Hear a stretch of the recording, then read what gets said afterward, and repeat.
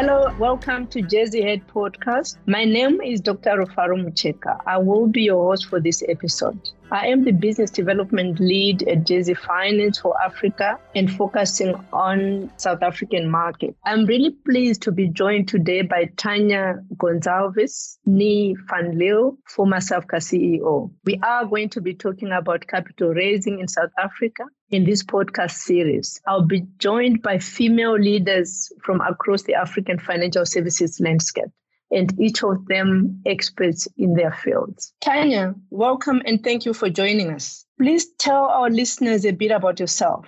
Hi, everyone. Rufaro, it's so great to be here. Always lovely to speak to you and engage with the Jersey Finance team.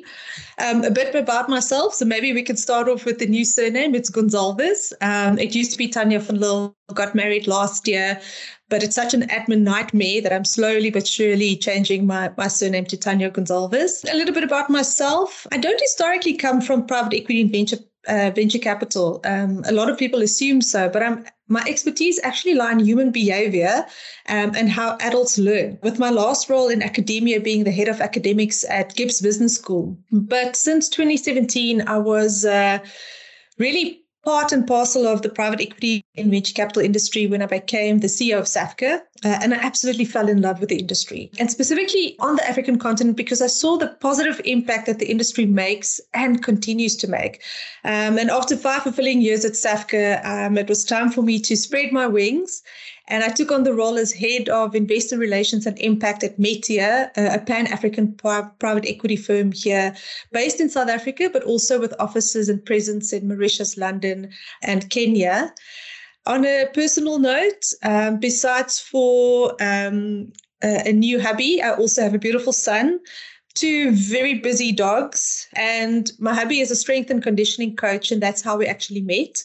I was a South African power lifter, and he makes sure I keep my body fit, and I make sure he keeps his mind fit. Wow, what a decorated CV. And, this is what we call, a balanced life, Tanya. On that note, taking gender out of the equation, how would you describe the current landscape in South Africa in relation to capital raising? It's tough out there, Rufaro. It's very difficult, specifically for a South African fund manager to fundraise, regardless if you're an established or an emerging fund manager. Selling the SA Inc. narrative is very difficult given the current economic climate. In South Africa, we're facing increased inflation, necessarily at the same rates as other more developed countries, but our inflation is increasing. Well, our rand is weakening, so there's lots of forex hedging and risk being taken.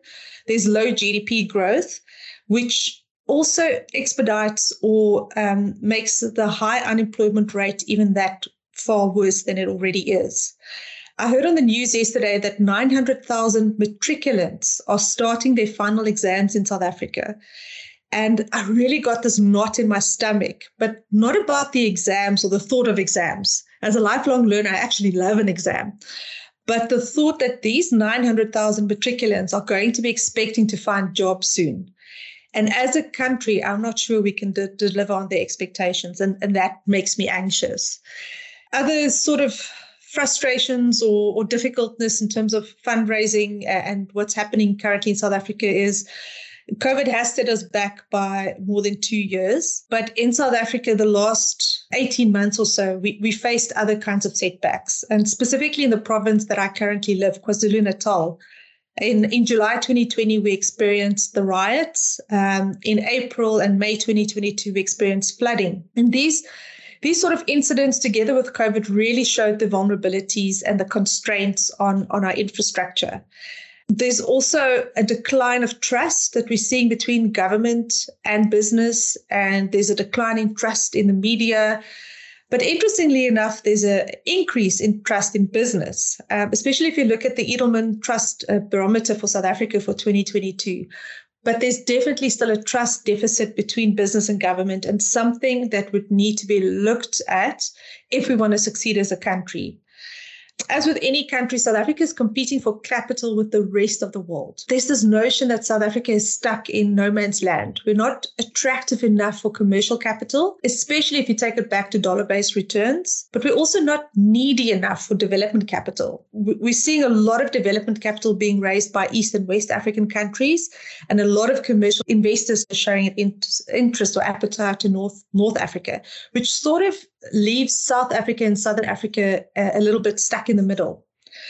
But there's still ample opportunities to invest in South Africa. The trick, though, is matching the appetite of the capital that is available with the right investment or fund mandate. And that's not easy to do. So although it's much easier to sell the impact and development narrative in South Africa and elsewhere on the continent, what is difficult is to make sure that we get that dollar-based returns, and performance is definitely high on the agenda for investors. And that's what makes fundraising very difficult. You know what, Tanya, you have just touched on the matrix that have started writing their exams, and especially the perspective of them being unemployed in South Africa. And I think this is where the private equity venture capital industry can really help, in inspiring some of their entrepreneurial side of the business. We just hope, I think from my side, if a lot of these matrix are taught to be entrepreneurs, not necessarily waiting for someone to give them a job. I think if you inspire more entrepreneurial spirit on the continent, I think that can really help even reduce unemployment, because now they will be employing even more and more other people as well. My next question is, as the former CEO of SAFCA, you had a good understanding of the lay of the capital raising landscape in South Africa, working with fund managers who were trying to raise global capital for their businesses. What are the experiences of these fund managers like?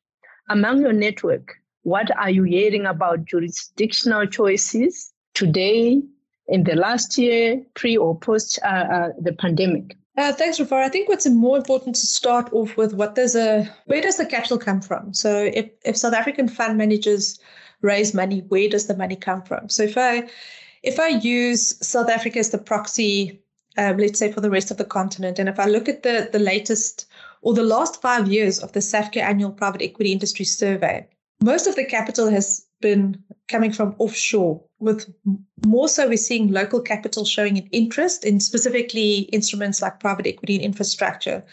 But a lot of the offshore capital are much more comfortable and familiar with private equity and infrastructure as asset classes, and a lot more willing to invest in these asset classes. However, it's now about making them willing to invest in the region. So they're very comfortable with the asset classes, but it's how do we get them comfortable with South Africa and Southern Africa as an investment destination? But if you look at South Africa, and I suspect it's the same across the continent, there isn't enough local capital when fund managers go out and fundraise. In my 5 years at SAFCA, what I saw is that in the first few years, it was really about educating the pension funds about what private equity is, why invest, etc. But towards the end of my lifetime at SAFCA, the conversation changed from why and the narrative in terms of what it is to more now, how do I do it? So there, you can see there's a bigger appetite from local fund investors to invest in funds, but there is still a need in terms of conversations and basic education to help crowd these local investors in. So until there's a bigger pool of local pension funds and local investors investing in their own backyard, there's going to be a huge need to raise capital offshore. And this is where selecting a jurisdiction is so very important for fund managers and for limited partners, or LPs for short. If I look at what's important for LPs, and Jersey Finance actually brought out a really interesting research product for this in 2020, where it really looked at what are the jurisdictional choices for LPs. What it comes down to is, do the LPs understand the regulatory landscape or framework of that jurisdiction? So how well known is it for them? What is the quality of the local service providers? Is it on the EU blacklist or not? That's very important for LPs to take into consideration. How are the tax treatments, so tax neutrality, etc.? And it's very similar for the fund managers as well. But for the fund managers, what's also important element is cost. How much is it going to cost me? Because what I've seen locally is that fund managers tend to raise local denomination or local currencies. So in South Africa, it would be the South African rand, but they're also raising offshore. So they need US dollar-based fund structures. And sometimes they have to run these fund structures simultaneously or concurrently. And it can be very costly if you have to do both. These multiple fund structures, they need to cater for the local currency and the local investors, but also for the international or offshore investors who invest on a US dollar base. So quality of service, cost, and tax neutrality is very important considerations that I've seen for fund managers when making decisions about a jurisdiction. Thanks a lot, Tanya, for this. And I think this is why, if you look at Jersey Finance, we are really, we now have a presence in South Africa so that we can be able to, to share more insights, especially for those fund managers that are considering offshore. We are actually a member of SAVCA as well, and we do participate in a lot of activities that is done by SAVCA in South Africa so that we can really create awareness on why Jersey. The other thing that, we are really looking forward to is we actually have a roadshow end of November and early December where we are going to have some activities in Johannesburg as well as in Cape Town. So we are really looking forward to especially fund managers that are considering an offshore, structure to come and listen to us. We do have experts that are going to travel all the way from Jersey to be able to share more insights on why Jersey. On that note, thank you, Tanya, for joining us today. That was my final question and concludes this episode of Jersey Head. We hope you enjoyed listening to this podcast. Don't forget to subscribe to Jersey Head and follow us on our social media channels. Thank you.